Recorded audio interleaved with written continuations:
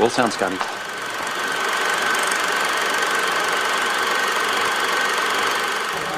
Take your stinking paws off me, you damn dirty ape!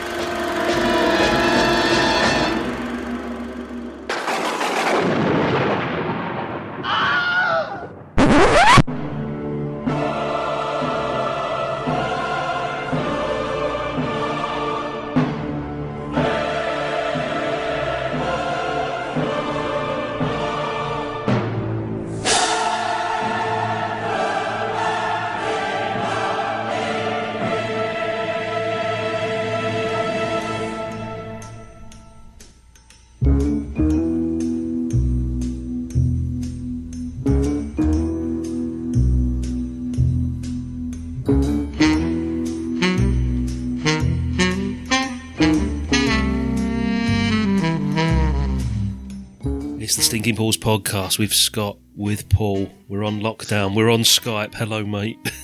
Good afternoon. This is a bit different. It's weird, isn't it? Because for years and years we recorded here at my house, and then for about 18 months we went to your flat. And now we're both like in the same locations but over Skype because of things that are going on in the world, basically. Yeah, for those of you unaware, we're recording this probably on about day 5 of lockdown, aren't we? Yeah, we're still in the 4 or first 5? week. Yeah, we've still got... Officially, they're going to review it, I think, for Easter Monday. I think that is the 3-week cut-off date. But even then, it could be extended. So this might go on. This could be a regular thing. Well, let's hope the quality isn't lessened by us being apart. The sound quality's okay. It's just the fact I can't see you, you can see me. But there's always something goes wrong with Skype every time I've ever recorded on the bloody thing. Well, we'll do our best. Yes, yeah. Now, with that in mind, we're just going to sort of do business as normal. It's just going to be me and you at the moment. No Liam again this week. Certainly no Charlie. But we're going to record 2 shows this afternoon. It's early. Hopefully not going to be so alcohol influenced because we're apart. Are you drinking? I might have some Go on. some new Amsterdam American vodka. Oh, I'm on the lager at the moment, so we'll just see how we go. It won't be a drunken mess. Let's put it that way. So, with that in mind, we have selected a movie today. In fact, you have selected. It's your choice. What are we doing today? Well, trying to keep surprising you, I went back to 1963. Yeah. And it's the original The Pink Panther. Back after this.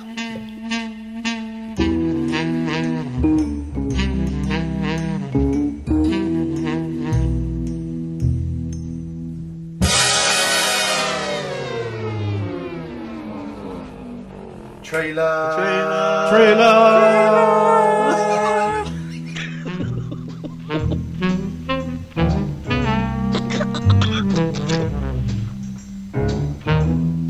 Pardon me, sir, but what are you looking at? Is that by any chance the picture called The Pink Panther? Who's in it? Oh, it's David Niven.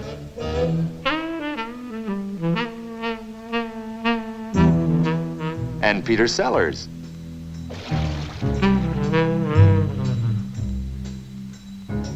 How is he in the picture? Rolls them in the aisle, eh? We must find that woman. Who else? Capucine? Ah, exquisite. Won't be a moment, my darling. I'll just put on my pajamas. Darling, Here? look, I think I've got something in my right eye. Let me put No, you I in mean the... the left. No, this one. I You told don't you. come in the light, darling. But, darling, but it hurts. I see Robert Wagner's in it, too. And what is your impression of that new Italian star, Claudia Cardinale? Well, are you? What? What they call you? The Virgin Queen. I'm not the queen. That's only half an answer.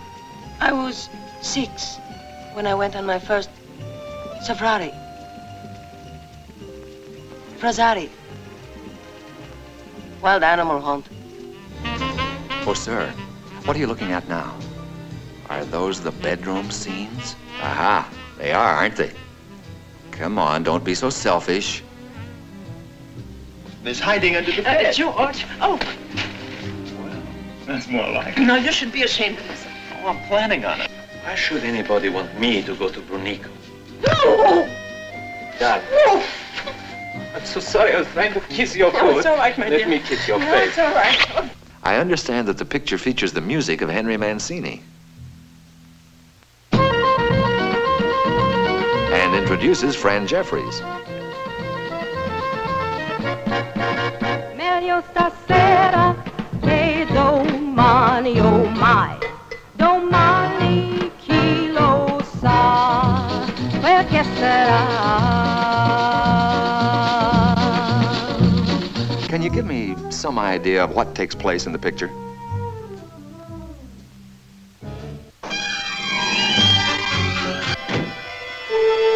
Look out!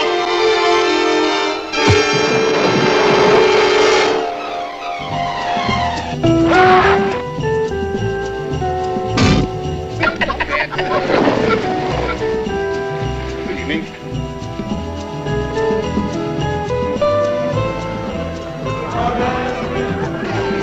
Take your filthy hands off my ass.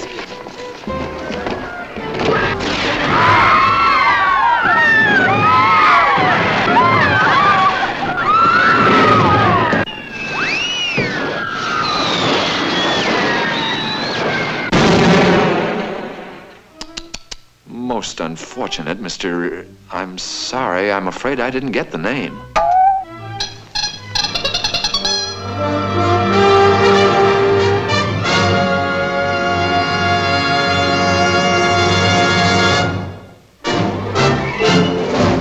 Pink Panther, released in March 1964 in the USA. It's registered here on IMDb as a 1963 movie, so I'm assuming we got it a couple of months beforehand, mate.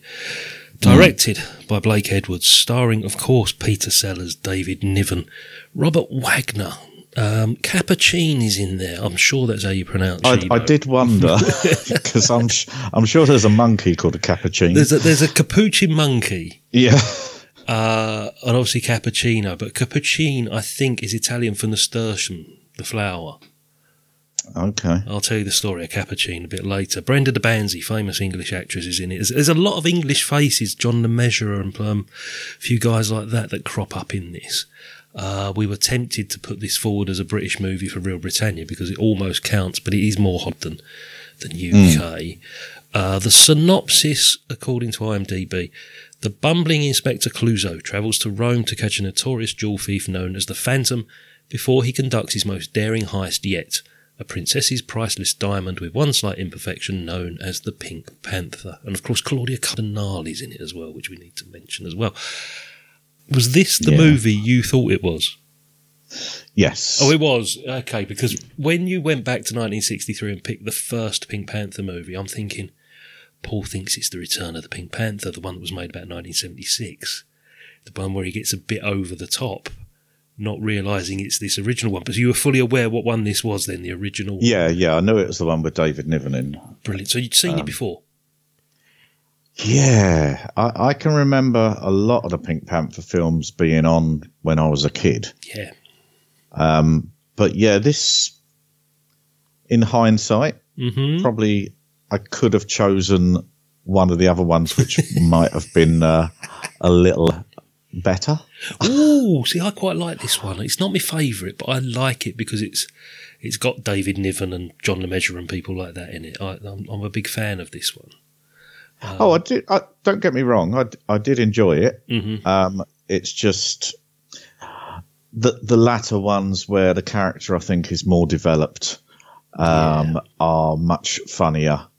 And okay, sometimes stupidly funny, but still funny none the same. There's some good indications of how he's going to develop in this, though, isn't he? Because there's not many serious scenes with Clouseau in this at all. He's slightly more serious and a bit more mature in this one. He certainly hasn't got the outrageous French accent in this, has he?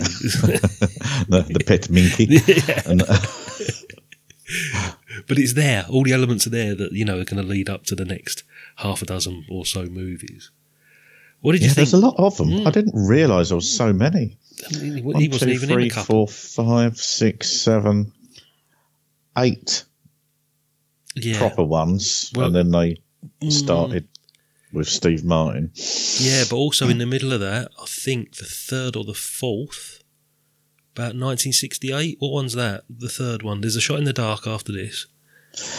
Yeah, then Inspector Clouseau. Right, Inspector Clouseau is actually Alan Arkin playing the Yeah. character. Yeah.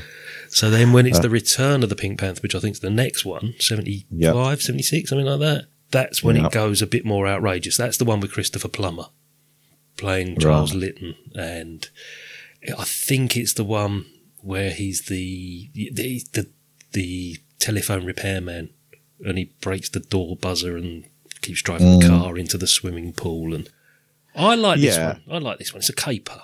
That's it. It's a crime caper with a little bit more humour than most. Oh yeah, but it you wouldn't really cast this as a comedy film, if you know what I mean. It's not an out and out comedy all the time, because I mean all the scenes where Clouseau isn't in, that they're not that humorous. I mean, there's obviously all the bedroom scenes are, but the adjoining doors in hotels.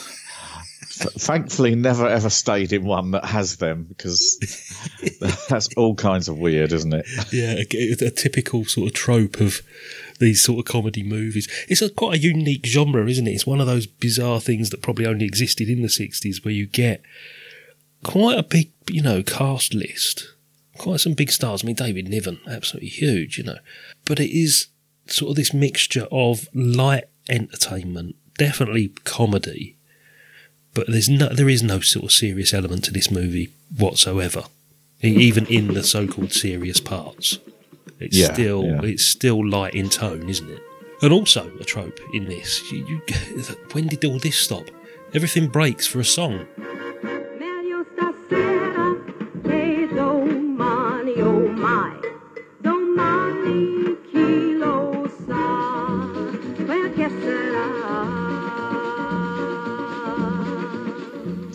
Yeah, that's the song at the party. Yeah.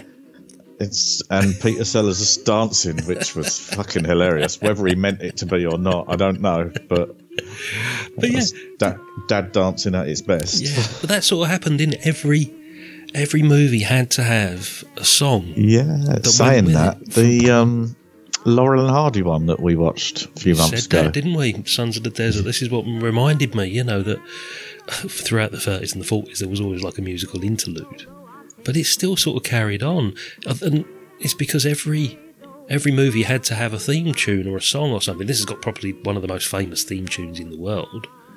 Yes, but like the Bond films always had to have a specific song. Let's talk about the theme. Let's talk about the theme tune for the start, because it's one of the first things we see. It sets the template for all the other movies. It's one of the most iconic pieces of music, certainly movie related, ever. Mancini, wasn't it? It is Henry Mancini, yeah. Yeah, because I actually queried what came first, the animation of Pink Panther or the films sort of thing. So, because I grew up watching Pink Panther cartoons Saturday, Sunday morning on the TV. Exactly, yeah. And the very first time you see the Pink Panther is on the opening credits to this film. And then it grew into a TV series from that. I was going to say that, yeah. I didn't think the cartoon was original. If you remember, the cartoon series had Inspector Clouseau in his own little 5-minute sketches as well, didn't it? Yeah. It developed as the years went on, and they had other little characters in there doing their own bit. Yeah. But, and remember the Pink Panther car? I had one of those. I had a toy opening one of those. Credits as well. Yeah, I had a toy one of those.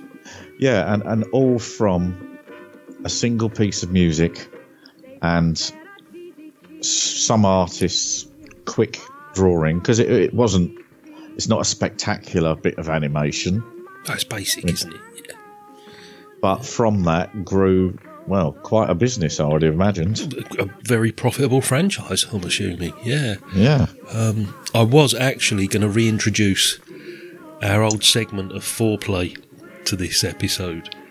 But it only sort of came to my mind last night that we could have spent 20 minutes at the top of the show discussing our 4 most iconic pieces of film music or something. That would certainly be up there, wouldn't it? It's instantly recognisable. It is. I think if you're going down that road, then Jaws would be another one. Yeah. Just those few notes of... Yeah, the simple stuff, isn't it? That's the most iconic. Yeah. And it even leads to hundreds of schoolboy jokes about dead ants as well, if you remember right.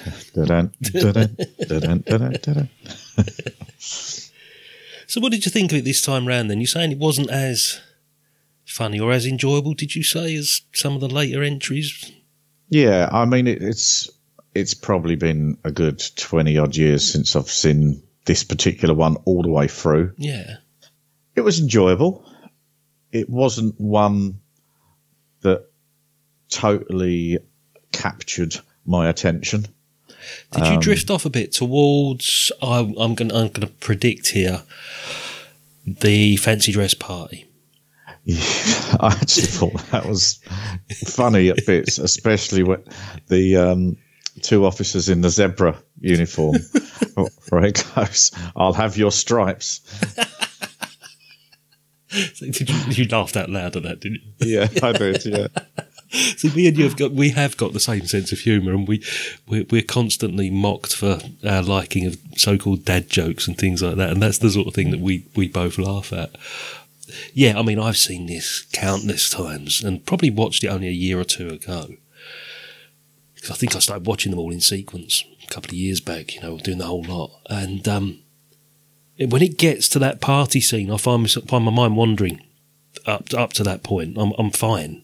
But it's not a particularly long film, so it's not as if it's hit the 90-minute mark and I've had enough. I don't know why, but then you get this extended car chase as well, which actually, if you were to take that out of the movie and just watch it on its own, it's hilarious. It's just a standalone piece of great cinema. But I don't know, would you finding it difficult to judge not only the tone but the pacing of the movie, going from sort of the slapstick to the semi-serious? Yeah, it was quite a strange combination at times. Like it didn't quite know what it was in genre-wise, because it's a comedic film, but it's also a caper, but it's also very, very slapstick at times. So yeah, it was. I think they were possibly trying to please too many audiences at once. Yeah, as I say, I think it's quite a unique genre that there's quite a few movies like this at the time. I can't think of any off the top of my head at this particular moment, but we're familiar with that sort of genre, that type of movie, aren't we? Where it's just generally light-hearted all the way through without taking itself too seriously. I suppose you could compare it to films sort of a bit like, I know it's totally different, but those Magnificent Men in their flying machines and Top Carpy and sort of it's sort of a meld of them. Yeah, The Great Race and even The Italian Job. I mean, I know you weren't a fan of it this time round, but that certainly does not take itself seriously at all, but it's not an out-and-out comedy. So, yeah, I could see where we're going with that. Any particular favourite scenes? I mean, obviously anything with Peter Sellers in it is going to be notable. Just his ability, his comedy timing is so great. Just where they're in the, I think it was one of the parties, and they're over that heater or round that heater, and he just sort of gets a bit stressed and he puts his hands on the heater, and I didn't even I didn't look at the scene thinking he's going to do that. I was oblivious to it until he done it, which makes it funnier. And it's just his violin playing in bed. Yeah. Do we ever get that again in any other movies? I don't think we do we? I don't think we ever, because this is the only movie that he's married. Yeah, because he's a single guy living with Kato in quite a few of them, isn't he? Even the next one, I don't think he's actually married. I don't think we see much of his home life at all until the Kato ones. But our introduction to him, I think, if I remember rightly, was him in the office and he's spinning the globe and then leans on the globe and goes flying. That's our first introduction to him. Yes, as just as if to say, if you didn't know already, he's a buffoon. And the amount of times he refers to Capucine as darling, my love, my darling, my every other word, you know. Supporting cast: David Niven. David Niven, he's just the brilliant English gentleman, bit of a rogue in most films he plays. Yeah, perfect role for him here, I think. Yeah, he never seems to age. He always looks that kind of age. He never looked young. I don't think I've seen him looking young. No, even in things like those old 30s things he was in, like The Prisoner of Zenda and those, he still looked like a 50-year-old man. Yeah. And then even up to the 80s, the late 70s and the 80s, where, you know, he'd always appear on Parkinson and things like that. He looks exactly as he does here, just his hair was a bit whiter. That's all his hair. I didn't particularly like Robert Wagner in this. Annoying? Yeah, I mean, obviously, it's his character. It was this brash American who thinks he deserved everything. But, see, I quite like him in other stuff. And as he's got older, he occasionally drops into NCIS, which I watch. Oh, is he still going? Yeah, he's still going. Really? And then you remember him in Heart to Heart. Heart to Heart, yeah. Yeah, who could forget that? I like David Niven anyway. He's always been one of my favourite actors. And he could do drama and he could do comedy equally well. But he is just so quintessentially British, isn't he? That's the thing with him. Yes. Yeah, if you ever wanted to cast in those decades an English person. Yeah. The only man I know that could have that smoking jacket and look cool, you know, him and George Sutherland, that sort of guy, you know, it's an age long gone, isn't it? You know, look at him in, you know, after he's broken his leg and he gets invited to the dinner party, he wears a red tuxedo jacket. The man just oozes charm and coolness, doesn't he? It's just a shame we don't see it anymore. Female cast members. Now then, we've got the Princess. Yes. Played by Claudia Cardinale, one of the most beautiful actresses in the world. Definitely. I was a little confused. Go on, I was going to ask you this. Go on, what nationality is she?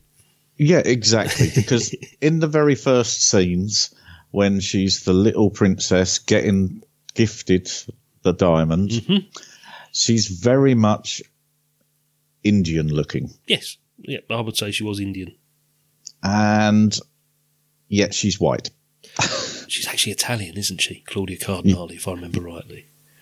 And towards the end, she wears some sort of almost Indian-type sari costume as well at one point.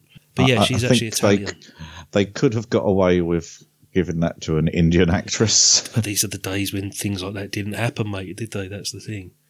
You know, it never, you know, would have occurred to them.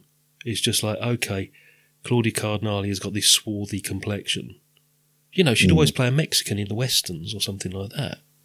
So it's just the age of this movie, unfortunately. She is Italian Tunisian.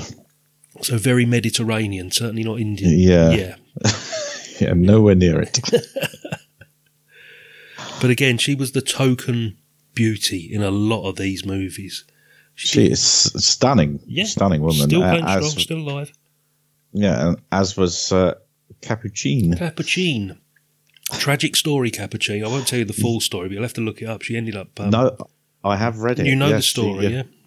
Committed suicide, didn't she? Yeah, yeah. And again, she was... I think she was spotted as... I think she was a model. And some famous director or producer spotted her and gave her a part in a movie. And she would appear in all of these international movies. Because this is an international movie, isn't it? When you think you've got your Brits there with David Niven and Peter Sellers. You've got the American with Robert Wagner. You've got Italian Claudia Cardinale. So it's quite an international cast. Blake Edwards, American director. She would appear as like the exotic love interest in a lot of these international movies. And talking of international movies as well, this is the era of, it's just before people were going away on package holidays and jet travel and stuff like that. So you'd always get a movie that was set in Switzerland or the Mediterranean. It'd be down in Cannes or Monte Carlo, or you'd always have a caper set in some far offshore, you know, that you'd look and think, oh, I'd love to be able to go there. Like the Bond movies done that quite successfully, didn't they? They'd always pick a different location to pitch a Bond movie. I know you like a bit of trivia when we look at these movies. I'm going to have a little look on IMDb, see if there's anything that tickles our fancy, because I know you like that sort of stuff, don't you? You generally sort of trawl through them, don't you? That's why I looked up about Capuchin. Yeah. Well, there we go. Capuchin wasn't the original choice to play Mrs. Sellers or Mrs. Clouseau. It was Ava Gardner. Oh, okay. So massive star was the original choice there. The film was intended to have David Niven's character as the main character, but Peter Sellers' portrayal of Clouseau was so loved by the crew it became the character of the film, and the sequels focused on him from then on, which is true. They did. It became Inspector Clouseau movies afterwards, didn't they? Yeah, definitely. It was not so much about the criminal in there. It was always about him. Yeah. Yeah, and as the movies develop over the years, the focus is solely on Clouseau and the stuff that goes on around him, rather than Clouseau coming to sort something out. It was a really big box office hit. Considering 63, 64, it made $10.9 million. That's a lot, yeah. That is a hell of a lot back then, especially for just a comedy or caper. Yeah, but it's a big international movie, as I say. Blake Edwards, I think, had done Breakfast at Tiffany's at this point. Right, okay. You know, he was quite a big director. You've got some famous people. You know, when you say, like, you've got David Niven, Peter Sellers was riding high at this point. So, yeah, I could see it being like a big summer movie, even though it wasn't released in the summer, as we found out at the beginning. But you know what I mean? It's like Buster of the Year. I could see that. Just running through this trivia, Claudia Cardinale, as we were talking about, couldn't actually speak any English. So her voice was dubbed. Yeah. What? You wouldn't have thought that, would you? It didn't sound quite right, but you could see that she's speaking English. Yeah. Oh, that is really surprising. How about this one? In the bath scene with Capuchin and Robert Wagner, yeah? Mm. An industrial-strength foaming agent was used, which burned both the stars' skin. Wagner, who was completely immersed at one point, became blind for 4 weeks. Wow. Health and safety? Yeah, can you imagine that happening now? Jesus. Oh, that must have delayed filming a little. Hopefully it might have been one of the last things they recorded with him, but it blinded him for a month. What the heck were they using? Oh, dear. Clouseau's violin playing is an homage to the most famous violin playing detective of all time, Sherlock Holmes. Oh, really? And wait for this. In the Dark, the second one, was released only 3 months after this movie. No. It must have been that successful. They've rattled it out straight away. How? The only thing I can think of, if it was released in March in the USA, right, 64, it's classed as a 1963 movie. So we must have got it at least sort of like late 63. Yeah? Mm. So they could have started making it early 64 before it even got released in the US. And then by the time the US got this first one, it would have been the summer. The second one would have been ready anyway. That's the only thing I can think of. Strange thing is, it was 4 years after that they done Inspector Clouseau. And as you say, that wasn't Peter Sellers, it was Alan Arkin. But the next Peter Sellers film, which was Return of the Pink Panther, wasn't until 75. Yeah, but that was it. He wasn't going to play anymore. He was just sort of coaxed out of Clouseau retirement to play him again in 75, because Alan Arkin, there was only the 2 movies, wasn't there, with Peter Sellers to start with. Alan Arkin makes this hash attempt playing Inspector Clouseau in the late 60s. And that was going to be it. There wasn't going to be any more Peter Sellers Clouseau movies until the 70s, where he was, encouraged to do it. And Blake Edwards came up with this brilliant script. And that is actually one of my favourites, actually, Return of the Pink Panther, that one. I do like that one. Do you know there was one that wasn't made? One that wasn't made? I know there was one that was made after Sellers died, wasn't there? So you had Return of the Pink Panther, you had Pink Panther Strikes Again, Revenge of the Pink Panther, and then there's one called Romance of the Pink Panther. Okay. It was to be the 6th film in the franchise, to be written by Peter Sellers. Right, yeah. But due to hostility between Sellers and Edwards, Edwards would not have directed the film. 2 drafts were written before Sellers' death, each with different endings. Shortly afterwards, it was suggested that Dudley Moore should play Clouseau. But Blake Edwards chose to introduce a new character in the series to replace Clouseau. Oh, there you go. Because the trail of the Pink Panther was made after he died, and it was made up of all sort of outtakes, wasn't it? And stuff that was never used. And then they bring back people like Capucine and David Niven, film separate scenes, don't they? Do you remember? They'd get people from the old movies to come back. It says Trail was a critical and commercial failure. It's not a good movie because it's cobbled together, but the actual scenes that feature Sellers, the stuff that had never been used before, there's some really funny bits. You have to just ignore all the bits that link it together. They'd have been better off just bringing out those as a separate, a DVD extras type thing. But they managed to cobble together a whole movie out of it. Just going back to Claudia Cardinale, first choice to play the princess, Audrey Hepburn. So, I can very much see that. Yeah, that must be because of Breakfast at Tiffany's and Blake Edwards, working with her before. Looking back, I don't think this would have been the right film for her. I think she was a bit classier than that. Oh, I don't know. She could play a princess, certainly. Oh, true, yeah. She could certainly play a princess. Now, I got a little bit of info wrong at the beginning here. I thought Kato doesn't appear until the 70s movies. He actually appears in the second one. This is the only Pink Panther film where this is the only Pink Panther film where Dreyfus does not appear. Herbert Lom, his boss. Oh, yeah. Yeah, and he's one of the funniest characters as well. Oh, their sort of double act is hilarious. His frustration at having this bumbling but successful employee. It's Herbert Lom was great. Herbert Lom used to play brilliant villains. Who's always a shady sort of Eastern European villain or something. But playing a French chief of police, he's in all the others. And according to this as well, Kato's in the second one. So I don't remember that, but this is the first one before it becomes what it becomes. Then, obviously, I think they took the good parts from this first film, that the bits that the public really loved, which was Peter Sellers' sort of tomfoolery, as it were. Yeah, but what happened, according to this, the original script, Clouseau, was characterised as a straight, sober, dignified policeman, which changed considerably when Peter Sellers took over the role. And then, similarly, David Niven was hoping that the Pink Panther would launch a series of films for him.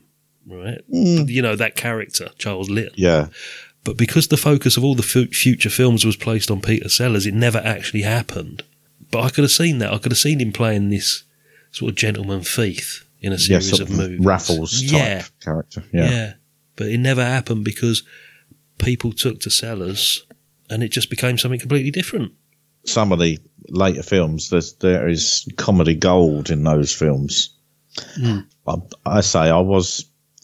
wouldn't say I was disappointed by this film, but it didn't have as much good humour in as I sort of remembered. And possibly, like yourself, or like you said, I might have been thinking some of the other scenes were in this film, like from the latter ones. Yeah. No, I thought you picked this thinking it was the Return of the Pink Panther from 75, 76. No, I did know. You were fully aware, yeah? Yeah. Possibly the wrong choice, but... I don't know. See, it's good to go back and look at these and talk about them, because we're not going to love every single movie we watch. We've said that before. But it's definitely not one I hate or dislike. No. It's not a bad movie at all. I quite like it. I do enjoy it. All right, give it a rating then, just to give us an idea of how much you do or do not like it. I would say about a 6. Is that all for you? Yeah, I think it's one I'd watch again if it was on TV. Not one I'd go out of my way to watch particularly. Some of the later ones would obviously get 8s, 7, 8s, 9s. Yes, yeah. I'd have thought, yeah. I'm only going to go a little bit higher than you. I'm only going to go 7.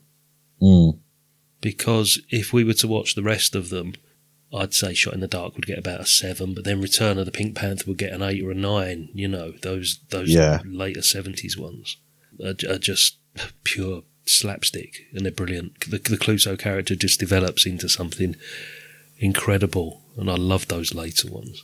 So that's not so bad, mate. That's not so bad. It was good to go back and actually watch this, though. Did you find that? Because, as you say, it's something, again, that you and me being a similar age, we'd have seen on a Saturday evening on BBC quite regularly. It would have been on TV, this movie.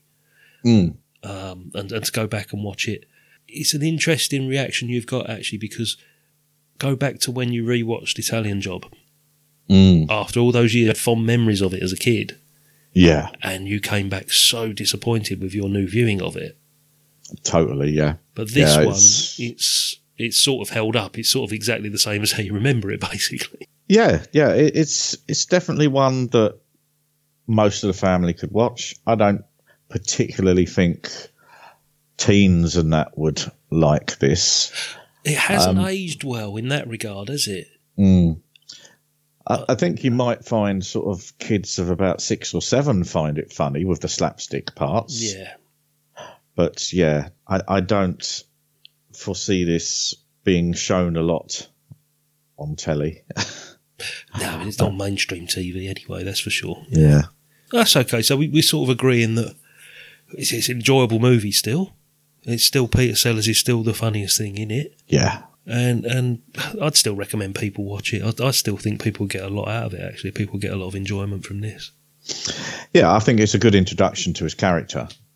But if you were going to say to someone, watch this, you'd probably say to them, watch this and a couple of the others, because you see it develop into this stupid French policeman.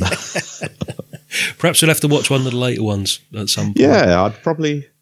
Look forward to that, actually. Have a bit of a comparison, and we can then say, right, 10 years down the line, look at the difference. Yeah. Okay, that might be something we can bring up pretty soon. Tell you what, let's take a short break. We're going to be back with what we're watching next time. And now, preview time.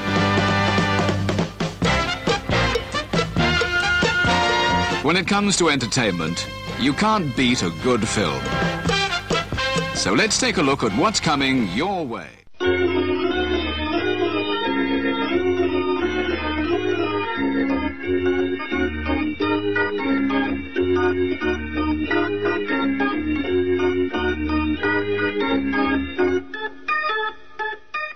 Okay, so next time, which will be a lot quicker than we were actually thinking it will be, because we're going to be recording it straight after this episode.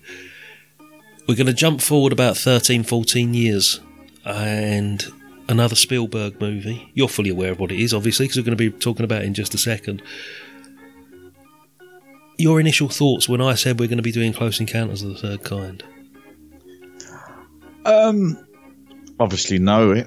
Mm-hmm. When did you last see it? I could not tell you when I last saw it. Okay. And did you watch it on your big, sparkly new TV? I did, with a very, very good quality copy. Excellent. Okay, so you've got the best possible viewing experience of it this time round. Yes. Okay, so that will be next time, which will be Close Encounters of the Third Kind. Paul, it's been a bit bizarre, because I can't see you. I can hear you. We're going to be doing it all again next time. Thank you for being there, mate. I'll see you very soon. See you later, mate. Ta-da.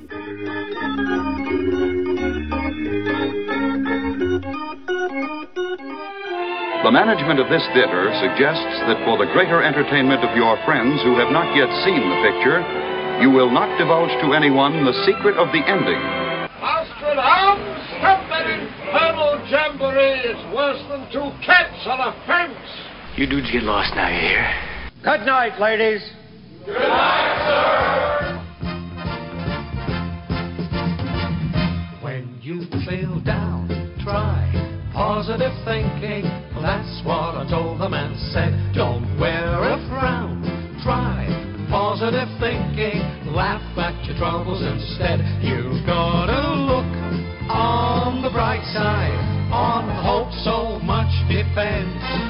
With your confidence sinking, positive thinking helps you on the way, my friend. When things look black, try positive thinking. Treat every season as spring. No glancing back. Try positive thinking. Trust what tomorrow may bring. This crazy world that we live in will keep on spinning round. But with good, strong, positive thinking, we'll get together and life won't let us down. Shut up, you ugly bitch. Oh, shucks, hope we enjoy it.